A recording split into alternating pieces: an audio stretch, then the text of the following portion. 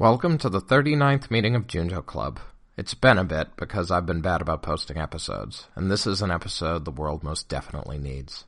In today's meeting, we talk about printing your favorite drink and a global phenomenon that everyone should be getting behind, K-pop. For any questions, comments, or if you'd like to rant on something important to you, email juntoclubpodcast@gmail.com. This is Junto Club.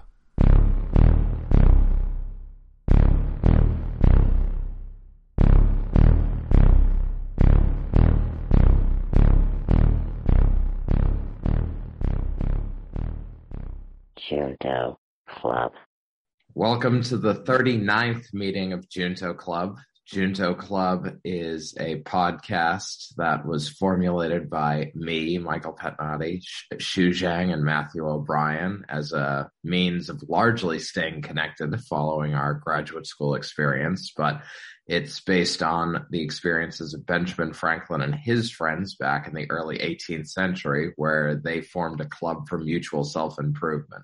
So every 2 weeks, month, or week, or whatever time period we decide to get together, we discuss philosophy, news, politics, and various other things that interest us as a means of better understanding the world around us and ourselves and each other. So today's main topic is K-pop, and Jake Christensen is here to talk about that as our resident expert. But Xu likes to start these episodes with a quote. So Xu, take it away. All right. So today's quote is from Warren Buffett. Actually, I think the sayings maybe not original from him, but a lot of people attribute it to him. So the quote is, "The early bird gets the worm, but the second mouse gets the cheese." End quote. Classic. So basically just wait for the first guy to die and then take the cheese off. Yes, exactly. Is that how he got all his money? Exactly. He just waited to see people make bad investments he waited to see people fail and then invested in what? I mean, I guess I'm trying to figure out what the investing aspect. I mean, it's still it's definitely a good quote, just in the sense of if you want to take it one level of abstraction, where it's okay, see where people fuck up and then don't make their mistakes but yeah. I mean, I guess I don't necessarily see the immediate application to investing though. I guess you could argue if you take really risky investments, that's kind of the first mouse, right? And you have your potential payoff, but if you're doing that multiple times, the chance you get screwed, it's really high, right? If you keep doing risky things, eventually you're going to get bit.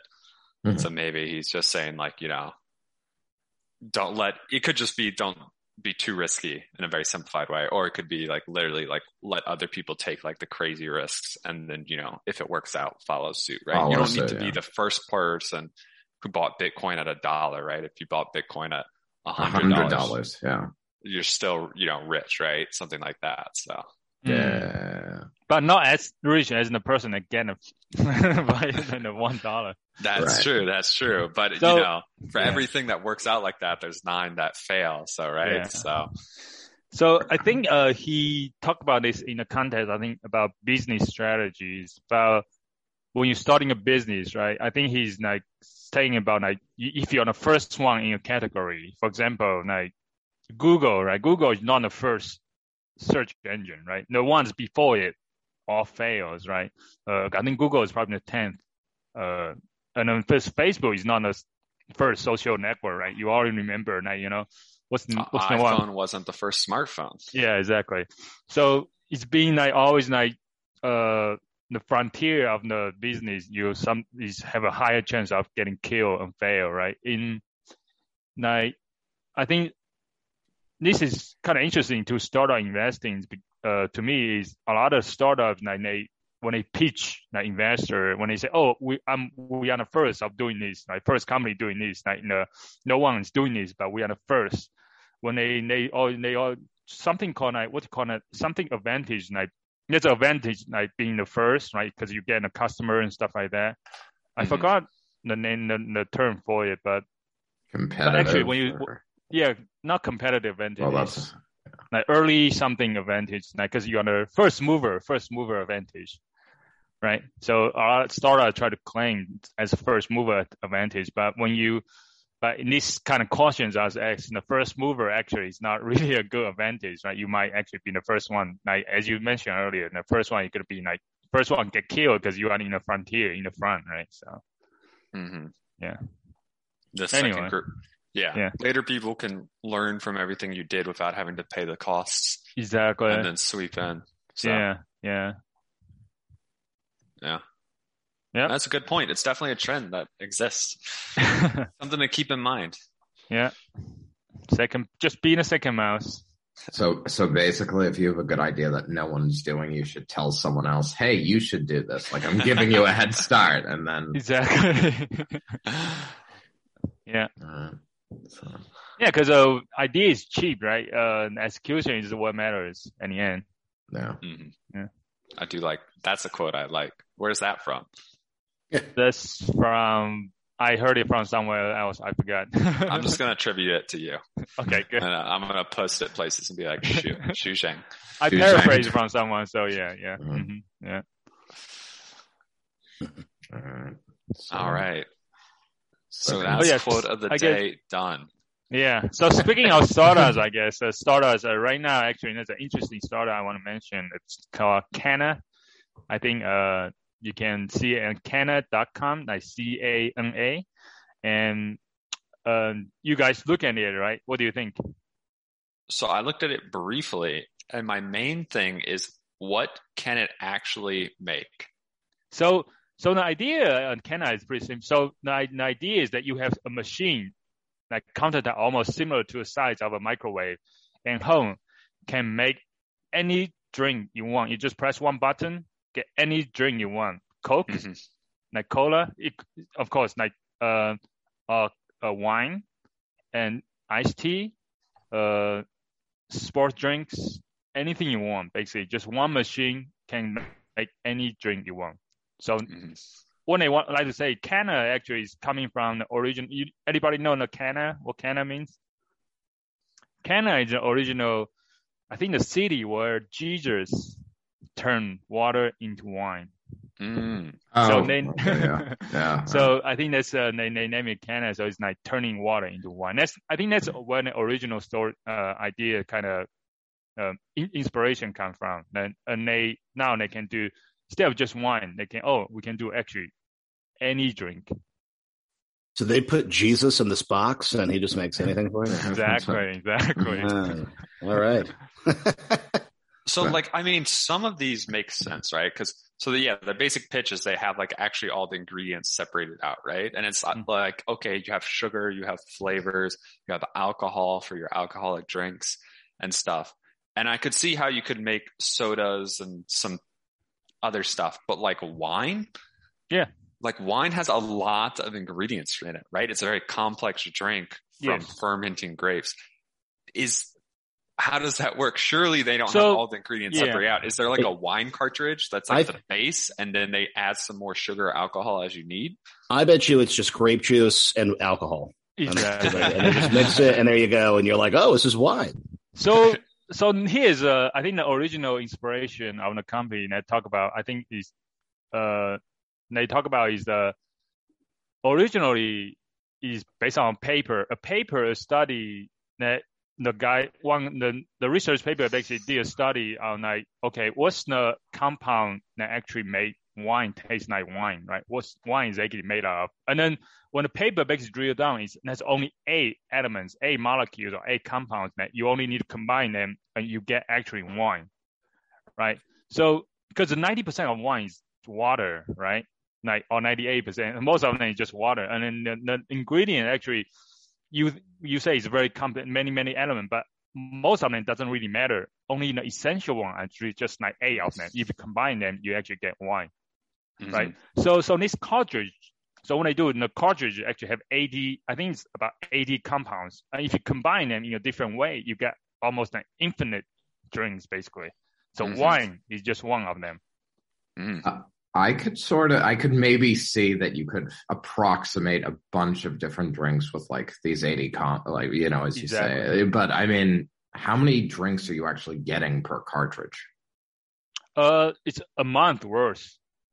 I'm not sure. Of course, if you drink I'm not buying that.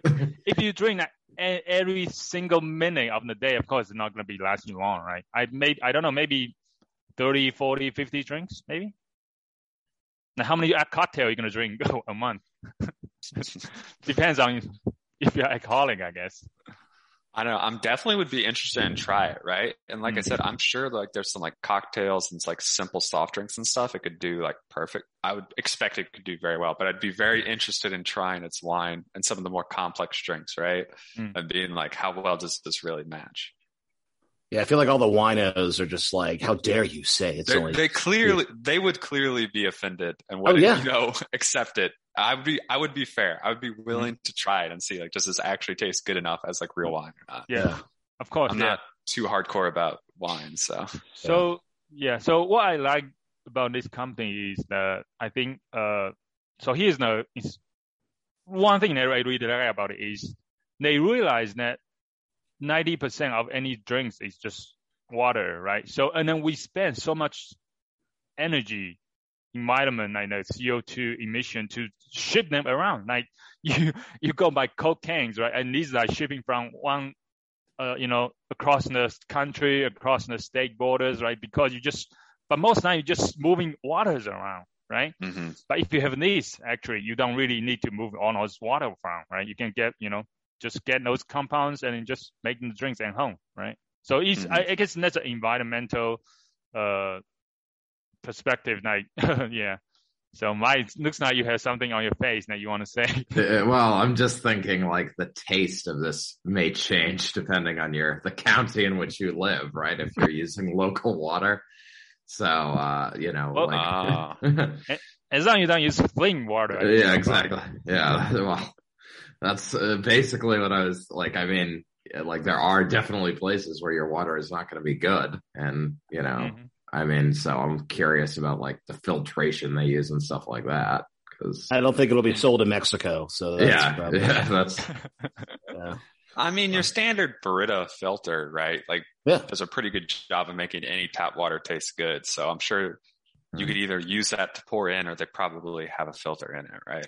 That's probably not too big of a deal. But this isn't, so one thing to note though is this isn't the first like make your own drink device, although it's definitely the most flexible. I don't know. I feel like the idea. What do you mean? What do you mean? Go ahead.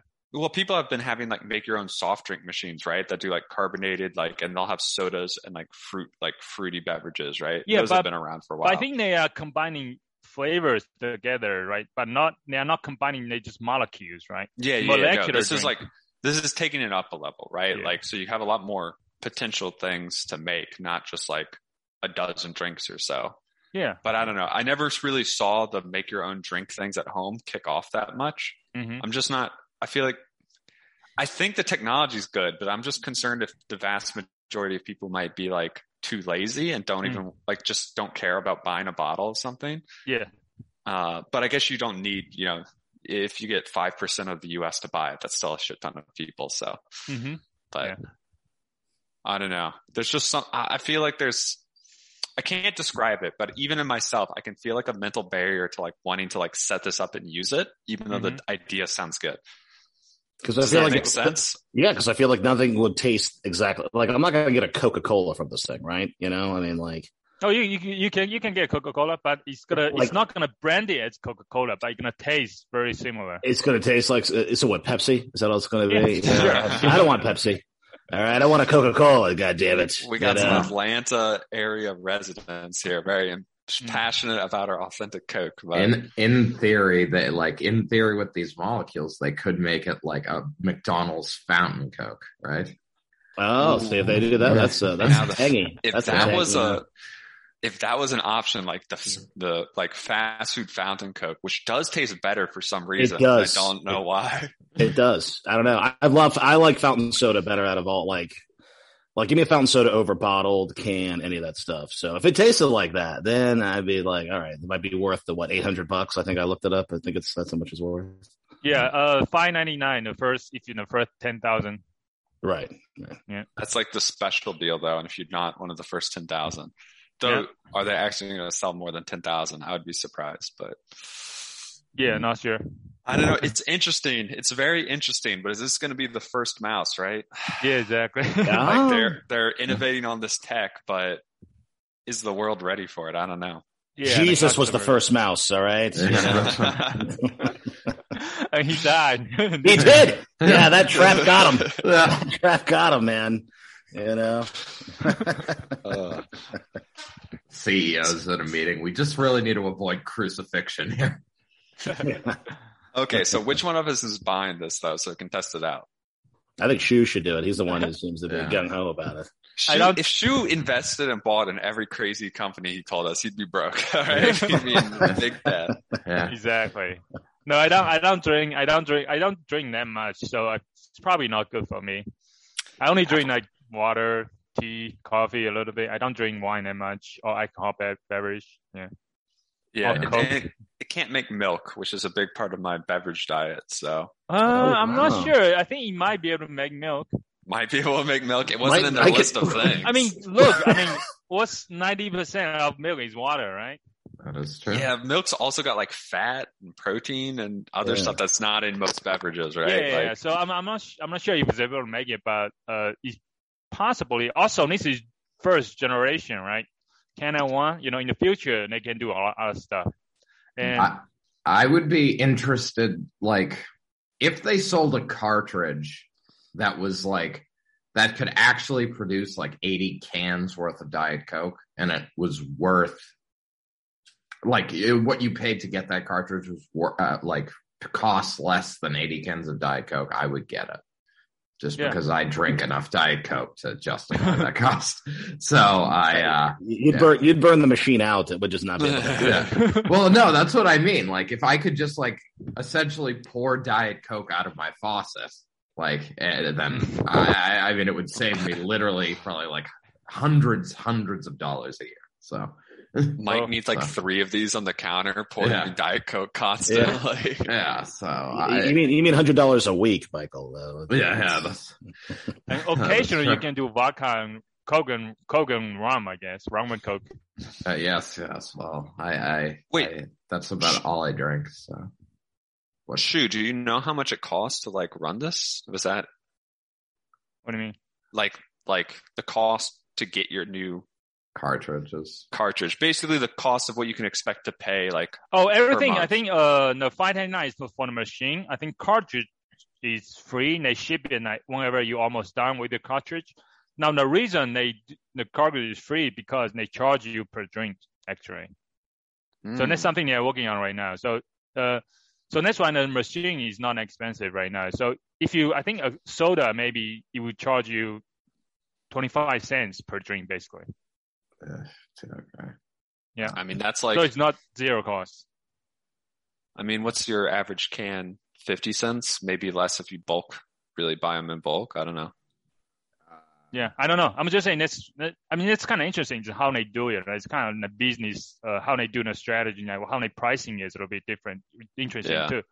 Because if you drink wine all the time, I guess they need to. Yeah. Anyway, they need to somehow to balance. Like, okay, how to charge you when per use instead of like charging a big machine. I don't know. If you just right. So per use is an interesting way because on one hand, if they can directly compare the normal per drink price, they can drop it and make people be like, I'm saving money. But I feel like they can still collect more per use and probably like buy new cartridges, right? Because if you had to pay like $100 for a new cartridge, people might be like, oh, this is like too pricey. But if you've used 100, drinks out of it and they're like somewhere between $1 or $2 per drink, you might be like, this is this is worked out. Yeah. I don't know. The one thing I wish they did is sell. I wish they could send me a bottle of their Diet Coke and wine so you could taste test them before, you spend hundreds of dollars. No, that's kind of defeat the purpose, right? Then the whole purpose is not to ship waters around. It defeats the purpose of the invention, but it could give you confidence that you'd actually want it before you buy it, right? Or you can probably return it if you don't like it. Yeah. Right? It's only a small box, right? It's the microwave, right? You buy a microwave, you return it if you don't like it. Mm-hmm. I don't know. If they're really confident that their drinks like are good enough, I think they should sell like a few of the major like things like that. But so I was just gonna say I agree with Matt. I want to know it tastes like Diet Coke, and then maybe I'd do it. So Jesus didn't have a free trial, guys. Jesus didn't have a free trial. Right? Just buy. I disagree. Just buy. I mean, yeah, it's not for like.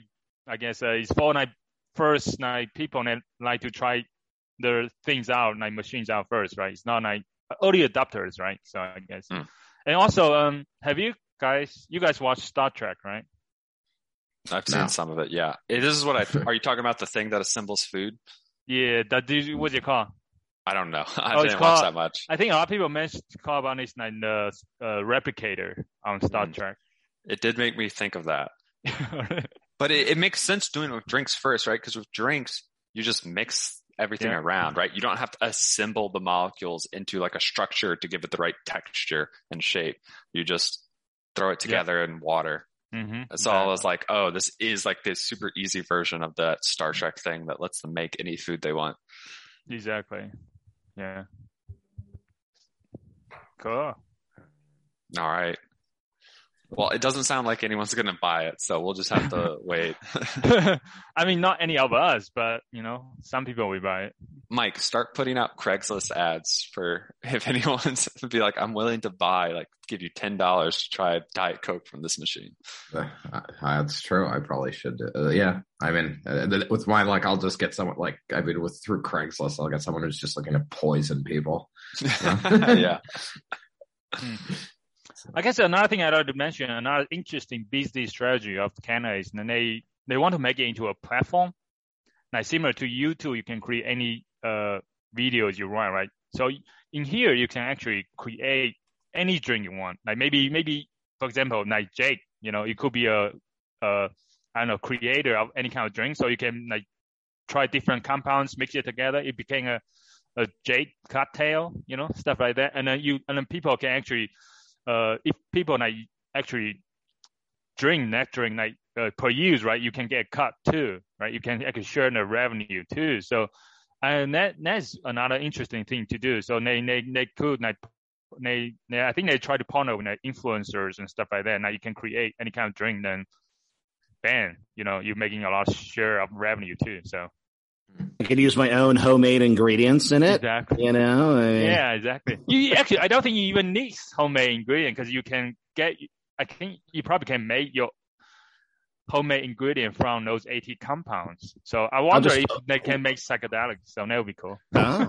I'll add my own molecules to it. And you're like, this tastes a little weird. And I'm like, salty, right? And they're like, yeah. And a lot of copper too. And I'm like, yeah, it's blood. And there's a lot of stuff in there, guys. You're like, oh my God, get this machine away from him. Yeah, imagine that. That's what people will do with it. I mean, people are going to do that. Yeah, people are going to buy this thing and they're going to try to test. They're going to put crazy shit in it and be like, let's try this. Look at jizz soda. Let's try this jizz soda or something. And you're like, oh my God. It's a protein shake. And you're like, oh God.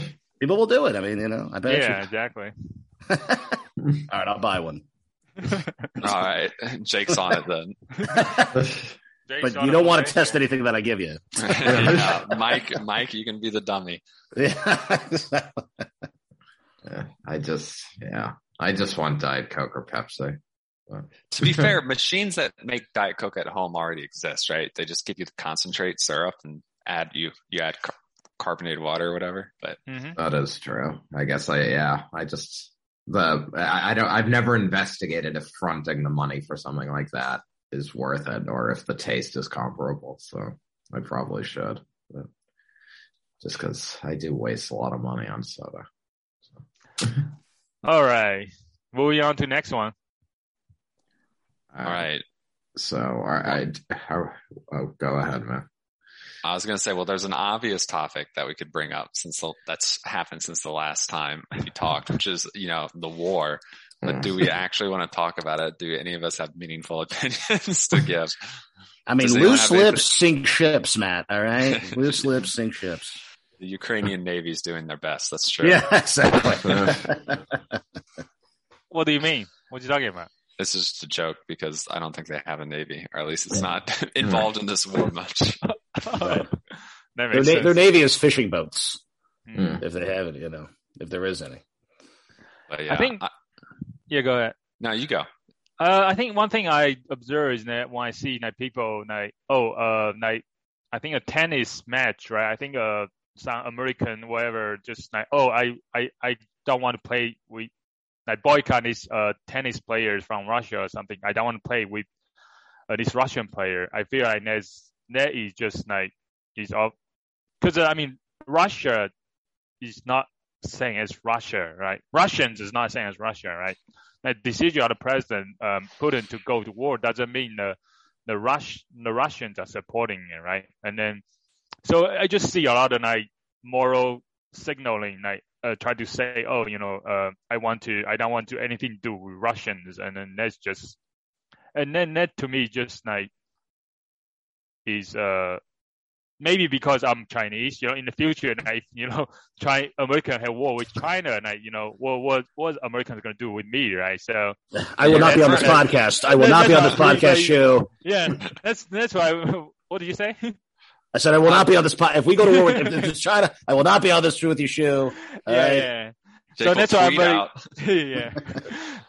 Maybe that's why I'm a little bit more sensitive to that issue, but also the Japanese internment camp and stuff like that, right? So yeah, I saw that on Twitter. And oh man, this is I don't think that's I don't know. I don't think that's the right thing.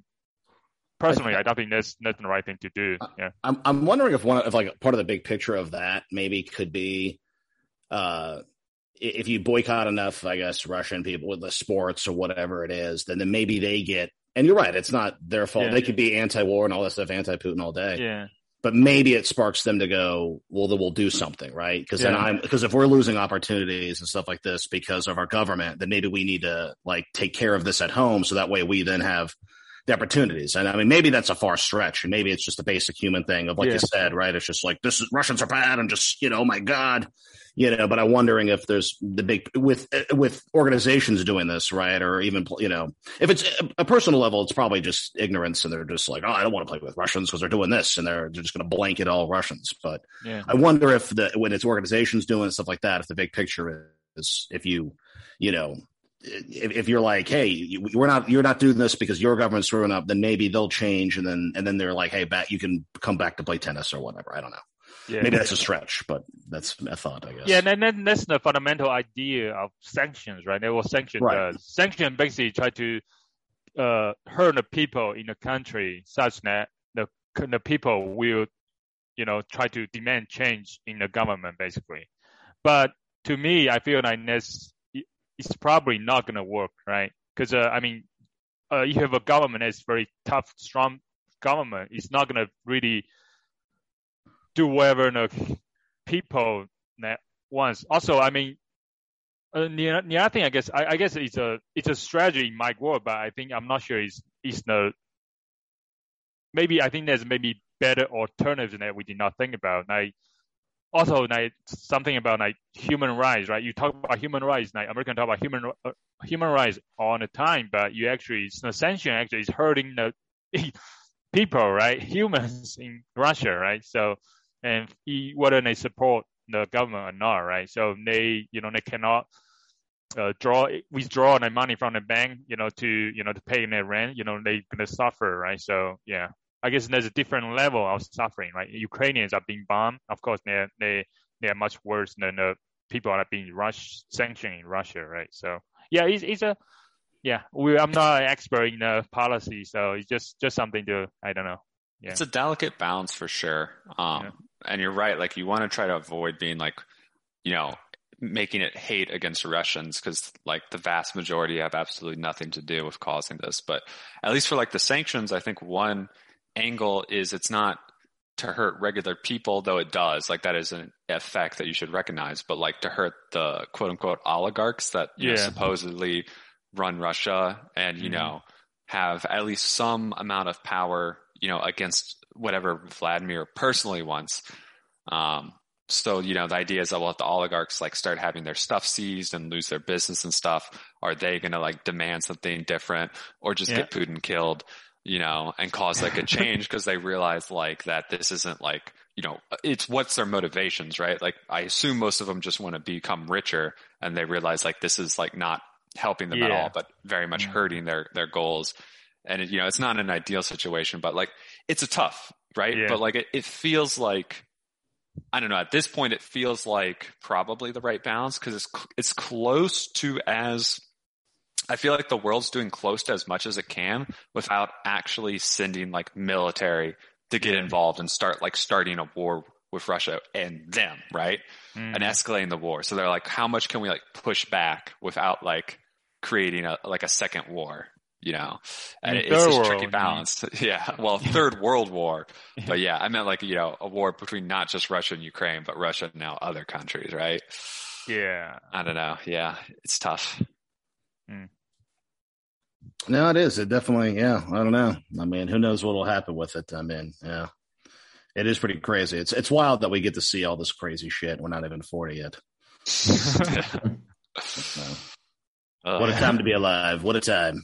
What a time. There's World War III among us, and I can get a box that can create wine from molecules. This is good. What world are we living in? If the World War really kicks off, it might be hard to get wine. So maybe having the stash stuff of this, Kana thing could be helpful. So they're behind this. They're behind this then. Then Kana is behind this. Those sneaky bastards. I mean, that's clever. That's clever. But yeah, no, I do feel your point, Shu, because it's crossed my mind. I think a lot of people have talked about like, is this what, is this going to be in the future? Is China going to do something to like Taiwan and we're going to see this repeated? Yeah. I saw people talking about if China was like using this as like to test the waters, sort of being like, what's the, worldwide response if you actually just send like military in to like, claim the place you say is yours, but disagrees. Yeah. So. Very interesting. But apparently China's not, I feel like I've seen stuff where like China's like not happy about how far Russia's gone and they've sort of like backed off on supporting them and stuff. And it's like, oof, that was like Russia's one big partner. Yeah. Yeah, exactly. Yeah. Well, yeah, hopefully China is not happy. Like if even China stops supporting them, it's like, what are y'all even doing? What are you hoping to accomplish? I don't know. I don't understand it. Yeah. I think actually during like one of the Olympics, I think there's a banquet and Putin was present in a banquet in China. Xi Jinping, I think in one instant actually somehow Putin actually put his hands on the shoulder of Xi's wife somehow, like maybe just put a coat on her or something like that. I think that I feel like there was Xi wasn't happy about it, like so that could be all why. But anyway, so yeah, that was I don't know. Yeah, that's something that happened a while ago. Yeah. Anyway, she'll be the new Helen of Troy. Is that what it'll be? And then China versus Russia over the wife. Yeah, maybe. Yeah. Well, we'll see. By the time we actually do our next podcast, which is usually in a month, even though we say 2 weeks, the good chance the wars actually be resolved. But it'll be World War IV by then, No. True. All right. So, another important worldwide topic, K-pop. Now, that is truly World War III. That's how he invaded America, right? The Koreans invaded America. The culture war with K-pop. Oh yeah, the K-wave.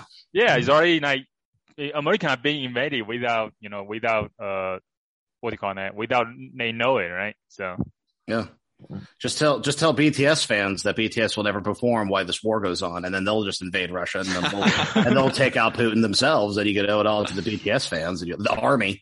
They'll send in the real army, and they'll go take it on, and you're like, oh my god, Jake solved it. Yeah, there it is. That's how you do it.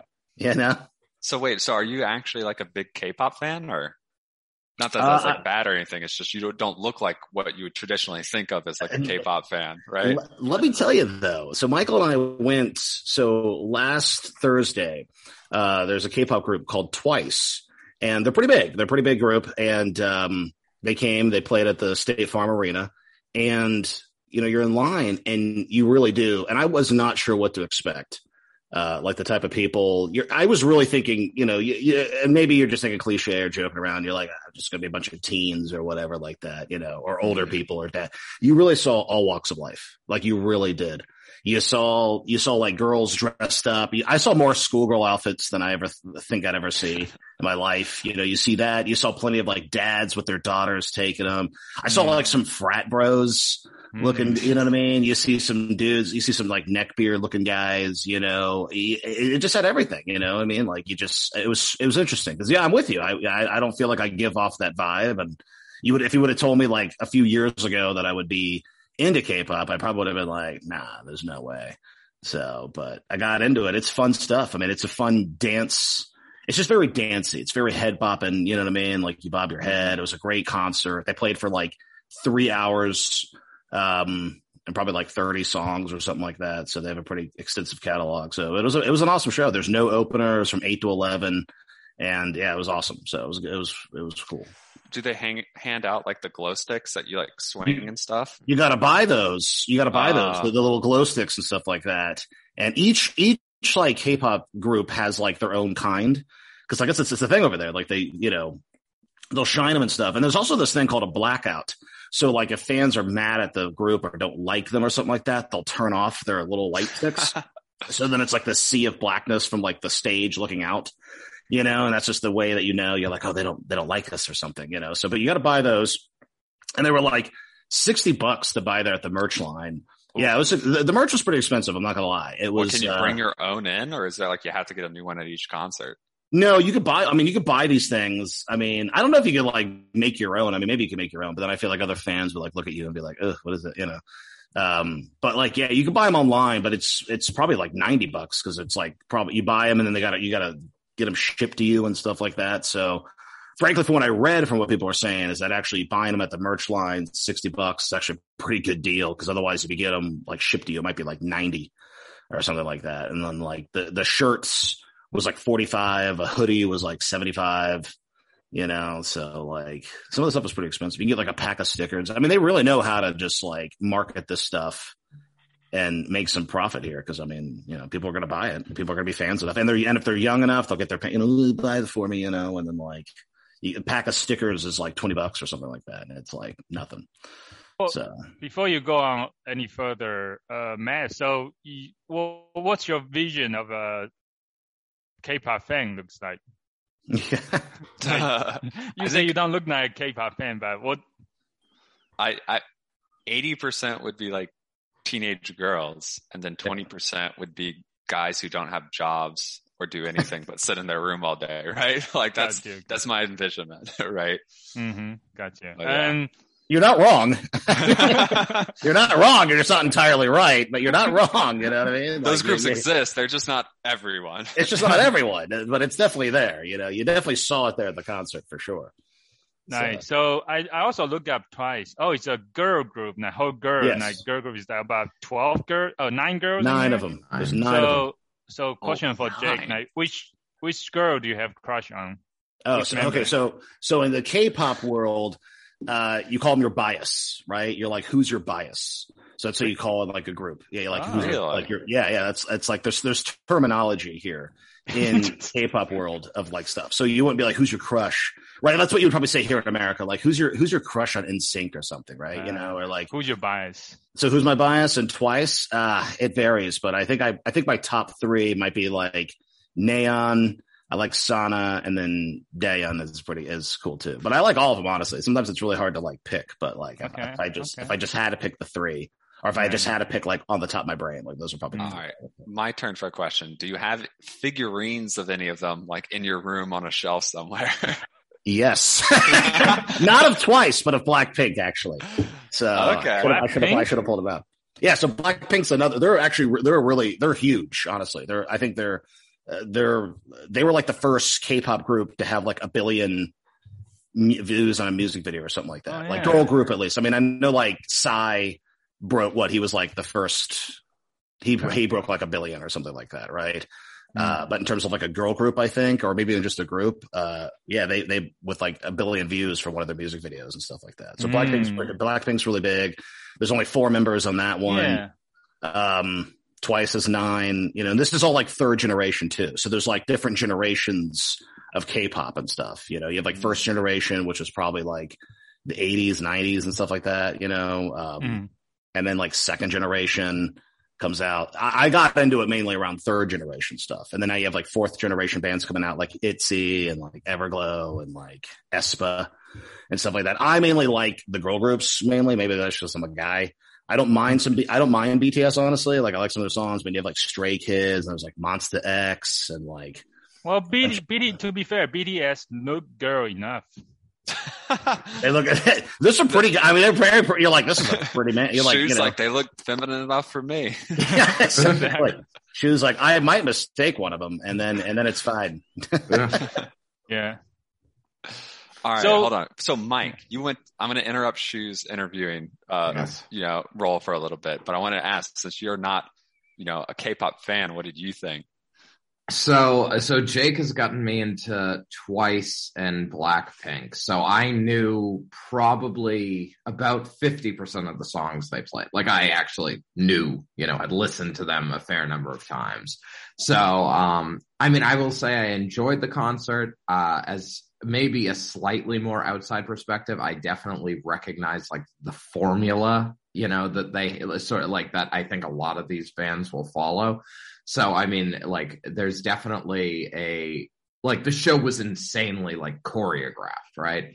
So so I feel like even there were moments where they like talked to the crowd, and the like formula for that was like each step forward, each would say so Twice's fans are called onces. So each K-pop group also, like your band, like your fans, there's a name for them, right? So like BTS, you're called the Army, like Army. Blackpink, you're called Blinks, right? Twice you're called Once. And there's a bunch, and so every K-pop group, they have like a name for the fan base. Right. So basically, so at the concert, basically they would do 4 to 5 songs. They would do their like choreographed dancing to the songs. And then they would sort of line up and they would sort of step forward and say, like, we love you. Like, or, the person would sort of say, we either themselves trying to speak English or like through a translator, they would basically say, like, are you like, we love you onces, like, and are you ready to have fun with us tonight? And that was generally done 4 to 5 times throughout the show. Like Michael didn't care for those parts. It felt like a little, so K-pop has sort of like the stereotype of like, oh, it's like a very cutesy, like nervous, like cute girl, like, and they played into that like a little too hard. Like, it's like they could have, like, they've traveled to the US multiple times at this point. I'm guessing they could have like had something like a little more substantive to say, but it was just like they giggled and sort of said that every single time. So I was just like, it's playing into the stereotype a little too hard. But sometimes, I think they were pretty genuine, to be quite honest with you. There's probably some, formulaic aspect to that for sure. But yeah. Now, to be fair, I think a lot is how they growing up, right? Growing up, exposed to stuff like that. And it's a lot of like, if you see in China and Chinese teenagers when they're growing up, girls, right? They will be when they see Korean dramas, that's how they act in the drama TV show. They adapt those actions from X, right? So yeah. Wow. So in Korea there's a thing called like acting cute, and it's called like aegyo. I might be pronouncing that terribly wrong, but and that's like this person's doing aegyo, and they're like they do like the cute thing, right? They're like, oh, like stuff like that, right? It's like sort of this concept of like purposely acting cute, but not that everyone like does that per se, and sometimes they make fun of each other doing it and whatnot. But I guess it's like this little, I don't know, a cute thing to do or whatever. So, I will say though that I want you to talk, Jake, to talk about like the schools. Like a lot of these bands evolve out of like schools. This is like a learned thing, right? So with K-pop, what I find very interesting. So here in the West, I feel like people are like, you like seeing bands form with like, we were friends, we met at a bar, and then we just formed in the garage, and here we go, you know, and you're like, oh, cool. Whereas in Korea, how you have like you have a bunch of like production companies, right? You have like your 4 main ones in Korea. You have like JYP, YG, SM, and I want to say Big Hit. All right. So like YG Entertainment, Blackpink's on that. JYP, that's TWICE. SM Entertainment is like Red Velvet. That's another girl band. They're really good. And then like Big Hit, I believe, is like BTS. So a lot of what these will do is like, okay, like here's our production company, and you can come be a trainee here. So you're like, I'm 14 and I want to be a singer and a dancer. I want to be a pop star, and I'm 14, let's say. And let's say they're doing auditions at the local mall or whatever. Sometimes scouts just find a person. They're like, oh, I like you, you know. So let's just say you're a trainee. You're like, oh, I want to be a pop star. Let me go audition. So you go at the local mall or whatever, do audition. They're like, cool, come, and then you can become a trainee at this place. All right. So you're a girl and you come live there. You live in a dorm with other girls and stuff like that, or boys too. Like if you're a boy, you live with the boys and stuff. And then you train. They essentially teach you how to sing and dance and stuff like that, and you choreograph stuff. And I think you still go through like basic like schooling, and also how to like learn English and like. I think like etiquette and stuff like that, and like culture, and you know, and then you have to constantly kind of keep audition. And then it'll be like, okay, here's your like midterm coming up or whatever like that, you know. And so you have to be like, okay, cool. I've been working on this piece, so I'm singing this song, and then you know, and you do the midterm or whatever it is, and you do that to stay in, right? So some people like, oh, you're not good enough now, so we're gonna let you go or whatever. And then you know, so you're having these girls, you know, boys, whatever, doing this stuff, and then you're a producer for this company, and you come and you watch, and then you kind of put stuff together. You're like, all right, I'm going to put fucking Rachel, if it's like America, let's say, I'm going to put Rachel, Stephanie, and Stacy and Michelle together. Let's see what that's like. That's kind of weird. Let's mix this. And then you like play around with the pieces. You're also making the music outside of what this is. And so you're like coming up with the band names or whatever as a producer. And then you find the girls. You're like, this is the combination we like. This is what we're doing. And then they debut. And then that's what it's called, like a debut and stuff. So then you're like, all right, we're going to debut Blackpink. Yeah. In fact, if you want to know more, I mean, Blackpink, they have a documentary on Netflix about them. And it's just like an hour and a couple minutes. But it just sort of talks about like that process and stuff like that. So some of these girls trained for years, you know, like I think one of the girls on TWICE, Gio, she was a trainee for like 10 years. Same with Jennie from Blackpink. She was like a trainee for like 9 years, you know, so you do this, and some girls train for however many years, never get the debut. Some train for like 2 years and they get the debut, you know, so it just kind of varies. It depends on what the producers like and stuff. And then they debut them, and then there you go. And that's sort of like, so they sort of create these groups. So that's why I think a lot of people sometimes don't like K-pop. I think that they find it to be too formulaic and too fake maybe and stuff like that. And, you know, I think there's some of that could be valid. I think it's kind of neat because I guess I like to make music. So I think of it from like a producer's perspective, being like, that's pretty cool to like, you can make this band, you find the people, and here you go. And I don't know, it's just kind of different. Now, of course, there's controversies that happen, of course, you know what I mean? There's going to be advantages being taken and stuff that it's not kosher, not good, you know, so there's going to be scandals here and there for sure in the industry. But, so that's how these groups are formed. So TWICE, for example, through a TV show. It's a TV show called 17, or no, it's called 16. Sorry.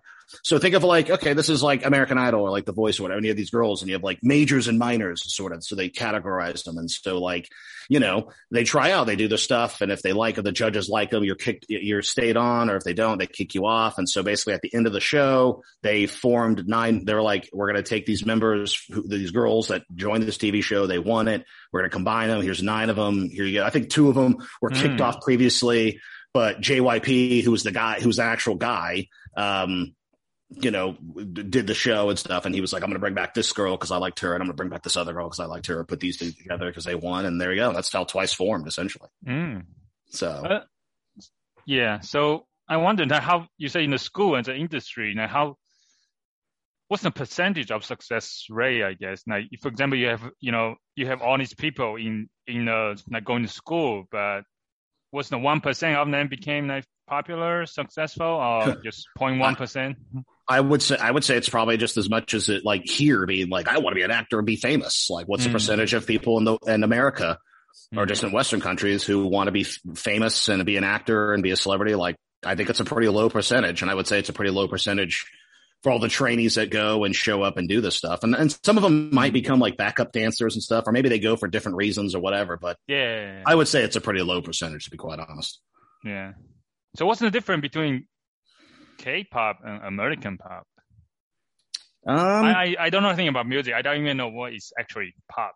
So. I mean, I feel like here, I don't know. You know, it's funny. See, in the documentary, so this guy Teddy Park, who's one of the like big producers of YG for Blackpink and stuff like that. Like he's wrote all their most of their songs and stuff like that. And he even said, he's like, why is it called K-pop? Is it just because it's pop music? Like it doesn't pop music and insert whatever country, and it's pop. We're K-pop and J-pop, Japanese pop music, J-pop. You can, you know, what S-pop, Serbian pop. I mean, you know, that's his mindset. Is like pop music's all pop music. Just, you know, just because it comes from a different country doesn't mean that it's like really anything different. I think K-pop, you know, when you listen to it, they definitely are like, here's a formula for the songs, which is like how pop music goes anyway, right? It's usually like a 3.5 minute song, you know, like between 3 and 4 minutes, like even 4 minutes, you're getting like, that could be almost considered pretty long for a song, you know, but that's probably your max. You know, what starts off, there's an intro, then you have like your verse, then maybe you have like your pre-chorus, then you have your big chorus, and then it goes back to the verse, and then there's like a breakdown, and then it ends on the big chorus, and then maybe like a little outro, and there you go. You know, and then each girl or boy in the group has like a role too, right? You know, so, you know, and there's titles for these. So you're like, oh, I'm the main rapper. This is the lead rapper. This is the main vocalist, the lead vocalist, the main dancer, the lead dancer. There's also the visual. So in Korea, there's like the visual is just like what that person in the group is like the ideal look of Korea, essentially, you know, like who is like the prettiest, and they're all pretty, you know, but like who is like the ideal like person of that group, you know what I mean? So, gotcha. So you talk about Twice and Blackpink. What do you specifically like about them? Like specifically, very catchy. So that's the thing, is very catchy. And with Korean stuff, it's very, you know, like 80% of the lyrics are going to be in Korean. Okay. Now they'll sometimes like, here's a song that's in Korean. Sometimes they'll redo it in English. Sometimes some bands like Twice, they're big in Japan. Say like a lot of K-pop groups will also do songs in Japanese. But there's always English in them, you know, and, also another cool, if you want like a quick sort of like explanation of the history, is if you watch, you know, the show Explained, or whatever that's on Netflix. Oh, there's a show called Explained where they like sort of explain things. They go through like the history of K-pop. So like the first like big K-pop boy band was called like Sojin and the Boys or something like that. And it was sort of like, you know, so they're using like this guy's Korean name. So you're having like people around the world like not knowing how to pronounce that. So that's why now this one guy, this one Korean producer guy was like, let's simplify this. So that's why certain like Twice, Blackpink, BTS, these things are easy to say. They're good for international audiences, for people who don't speak Korean or don't always know, you know, and then that's why a lot of even the choruses will have English in them, you know, so it's like you're speaking Korean and then there's like, here's an English word and then it's back into Korean. And then the chorus is like full blown English, essentially. You know, saying that Sojin was in the first mouse.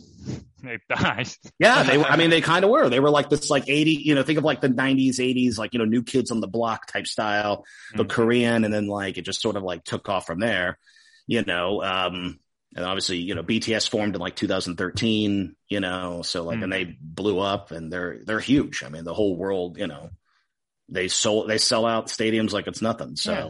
So isn't there any reason why Korean though? Like there's other Asian country, like Japanese, you know, assuming they have pop too, you know, Chinese, you know, but Chinese will be late, but yeah, Korean, Chinese. So why Korean? I think they just figured out the formula the best. I think they just figured out. I mean, that's why there's the K-wave right here in America. You know, there's a big, you know, I mean, I watch K-dramas. They're great.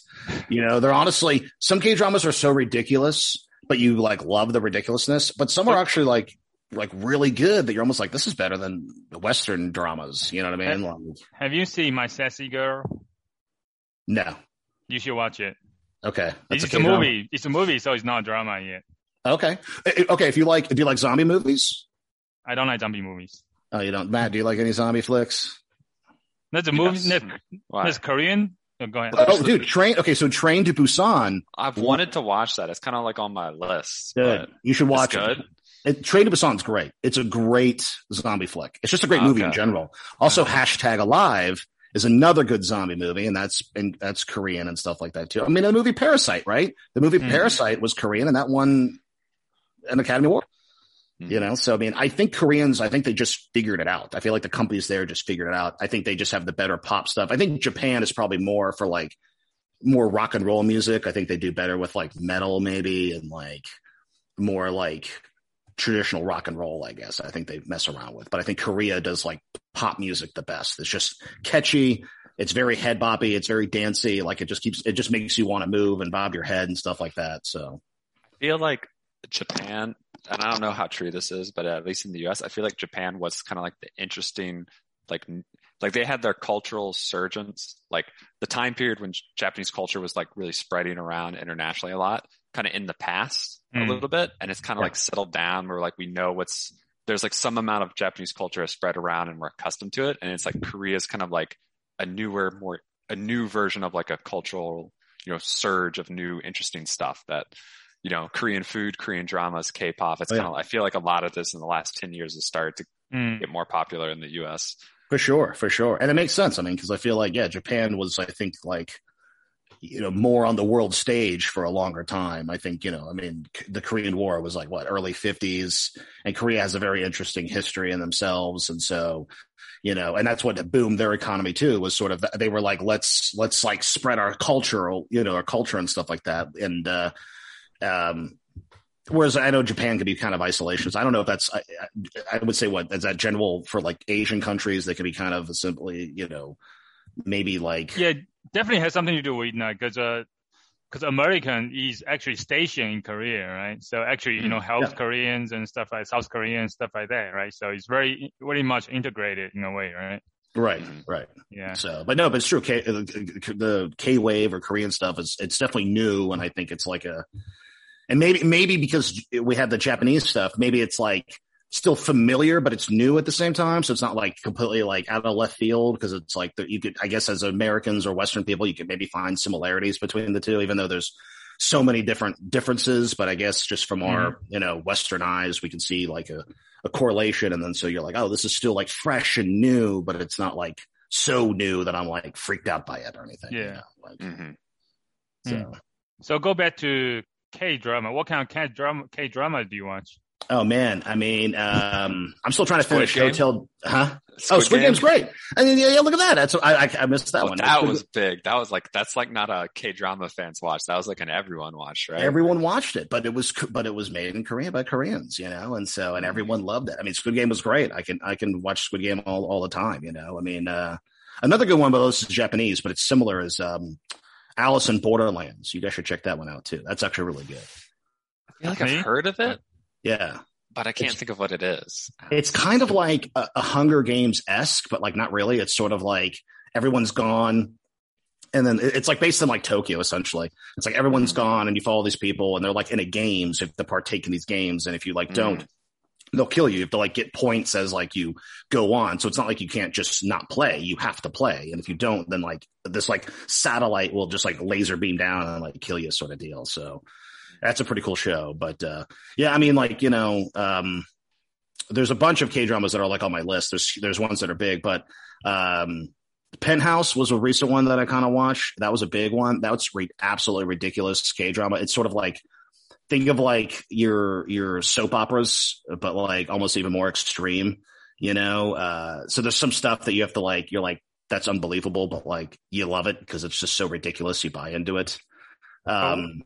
So what type of drama is it? Is it like thrill, mystery, romance? I mean, I like them all, honestly. I'll take a cutesy romance. There's one called Yumi's Cells, which was based off a webtoon, a webcomic, and it's basically just like you follow this girl who's in her 30s and she's finding love and like navigating her life, There's one that I watched called Backstreet Rookie, which is about this like guy who runs this like 24-hour convenience store and like falls in love with this girl. So like K-dramas will have a lot of like love triangles and like weird love, they'll have like cheesy moments for sure of like it's slow-mo and I'm coming to hug you from behind and it's like this big deal, and it's like, and you would be like, that's so cheesy, but like you kind of get into it and you're like, so good though, right? Yeah, it is. Like K-drama they'll be long burn. It'll be like 16 episodes And then like you have this love interest, and then like they won't like get the first kiss to like the 15th episode or something. Yeah, like it's on the star-crossed lovers and stuff like that. Yeah, exactly.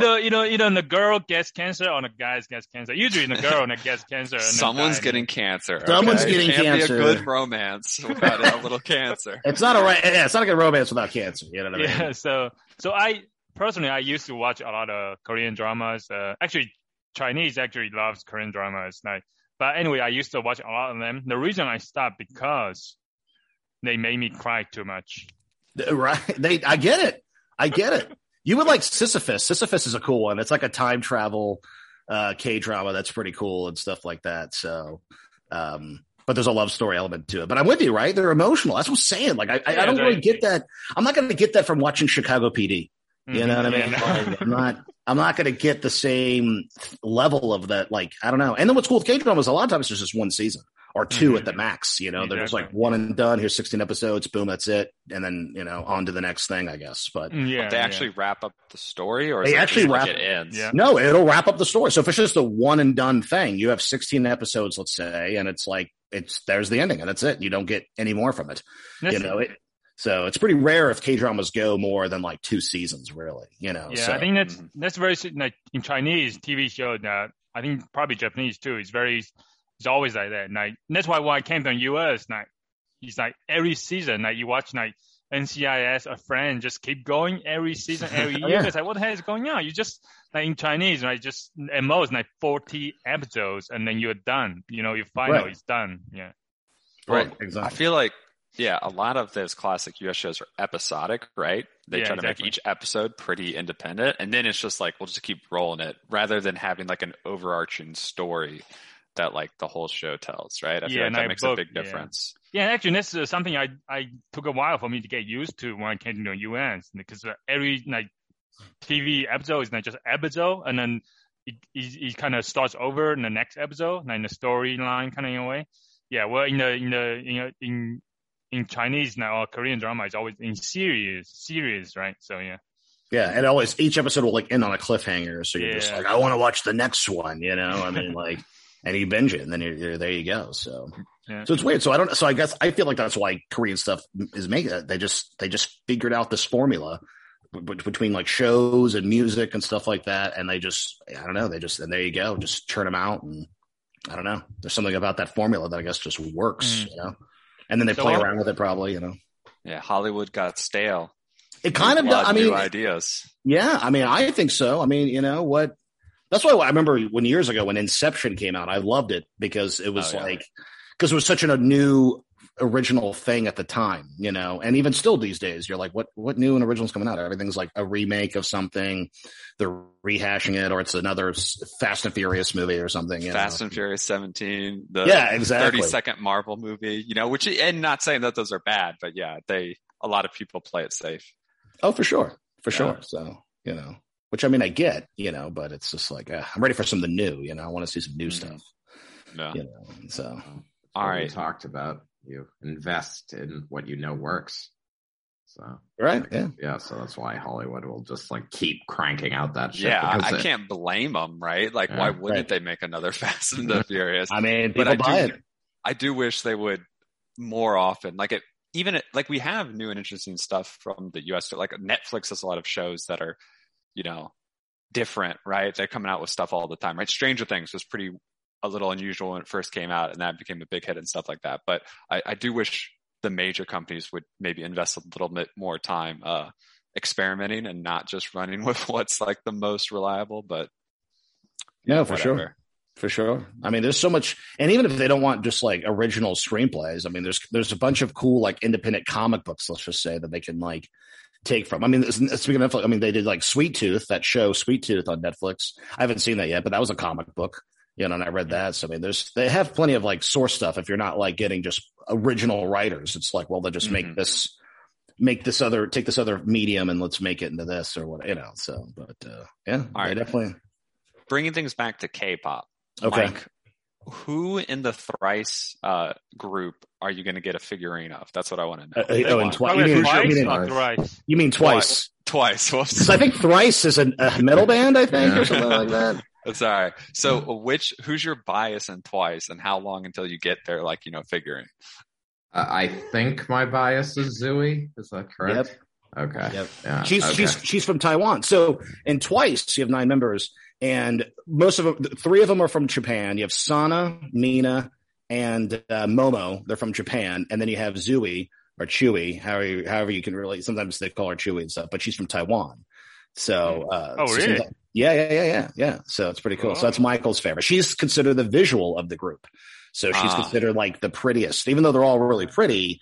She's like the face, I guess, that they're like, that's like the perfect face, I guess, for like, you know. And Korea has like crazy beauty standards. Like it's very interesting there in Korea. Like they're insane. Their beauty standards. Well, I've heard that like the majority of people have had plastic surgery. Yes. No, South Korea. Yeah. South Korea. Is that true? Like, yes. Yeah. Like they're one of, I think it's not only encouraged. Actually, a lot of times, like parents, like when birthday, will give you like a gift to do, like to get plastic surgery. I think. Yeah, like probably one of the big ones is like double eyelid surgery sort of deal.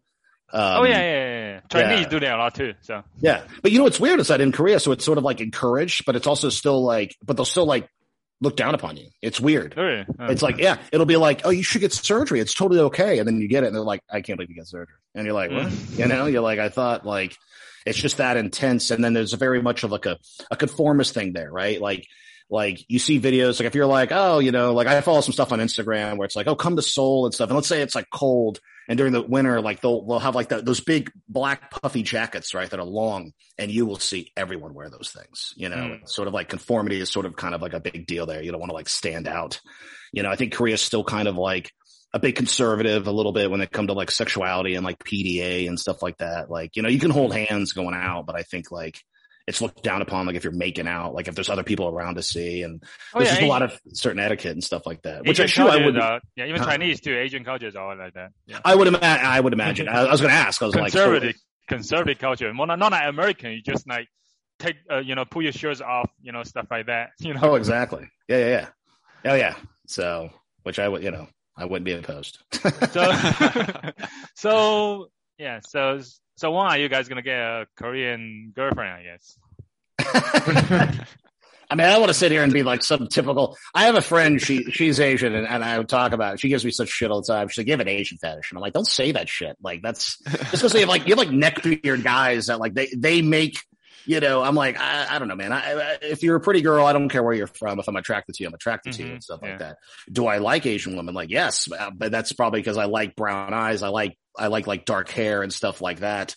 It doesn't matter if they're Asian. I just happen to like the hair and stuff and the look. So it's like, but you have neckbeards that give a bad name for it because I think they have an actual Asian fetish because they like whatever they see on anime or something like that. They want some sort of like, they think it's subservience or something like that. They have some issue there. So they give other white guys like me a bad name for being like, I like Asian girls. And then everyone's like, Asian fetish. And I'm like, that doesn't mean anything. I like German girls. I like European broads. What do you want from me? You know what I mean? Like, I just like women. Doesn't matter where they're from. I see. All equal opportunity. Exactly. I'd breed with the world if I can. I just want to see what my offspring looks like with anybody. Oh, I know it's terrible. You can't air this. No comment. No comment. No comment on that, which we know what he's feeling. That just means we're definitely going to air this. Yes, exactly. So, but no, I mean, I know but the Korean stuff's pretty cool. I mean, in fact, we just had Korean barbecue like a few days ago. So, which I know Michael did 3 weeks ago with you, Matt, and stuff. So we went back to Iron Age. That's my favorite Korean thing. K-pop or movies or whatever. Side note, Korean barbecue, amazing. It's good stuff. It's good stuff. No, Korean food's really good. I really like a lot of the cuisine and stuff like that. So, like, not in the last year, I've also tried like Japanese barbecue, which is very similar. And then I had like a Brazilian steakhouse, where they do like the big racks and stuff. And they're both very good too. But I still neither seem to quite cut it to Korean barbecue. Yeah. What's the Korean place Shu took us to? 678 or something like that? Well, no. 678's the Korean barbecue place. But the like hot tofu like Sokongdang. Sokongdang. SOKONG and DONG. To me, it's the best Korean tofu place in the United States. Okay. Okay. I can't say I was in love with that place, but it was interesting and felt very authentic. You don't like tofu soup in the first place anyway, I think. Oh, that was fine. I didn't hate it. But it was a lot of tofu soup. It's called tofu soup, tofu house. Right. Yeah. Well, no, I was trying to remember. Yeah, I was trying to remember because, Korean food has come up a lot recently, and I'm like, oh, we ate at this like hot tofu soup place that's super authentic, and I don't remember what the name was. So yeah, it's like I've had more than just Korean barbecue. You're a real, Korean fan. Exactly. Yeah. Jake, have you been to Seokondong?